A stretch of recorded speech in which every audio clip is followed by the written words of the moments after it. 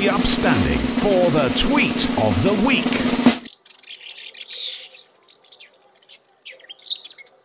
This week's bird is the house martin. The house martin.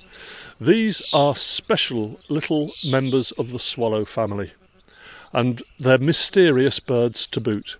House martins make their nests underneath the eaves of houses. They're cup-shaped and have little holes for the birds to pop in and out. When they're not here in the Isle of Man, they're down in Central Africa somewhere, but nobody really knows where they go. Everybody knows that swallows go down to South Africa. Most of the British swallows are in and around Durban, but nobody knows really where the house martins go.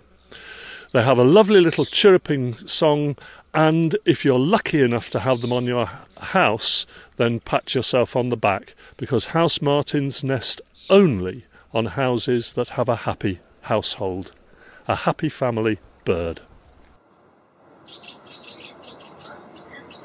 No, we used to have them, and we've lost ours. That's bad news. Maybe you're not so happy these days. I can't be so happy anymore.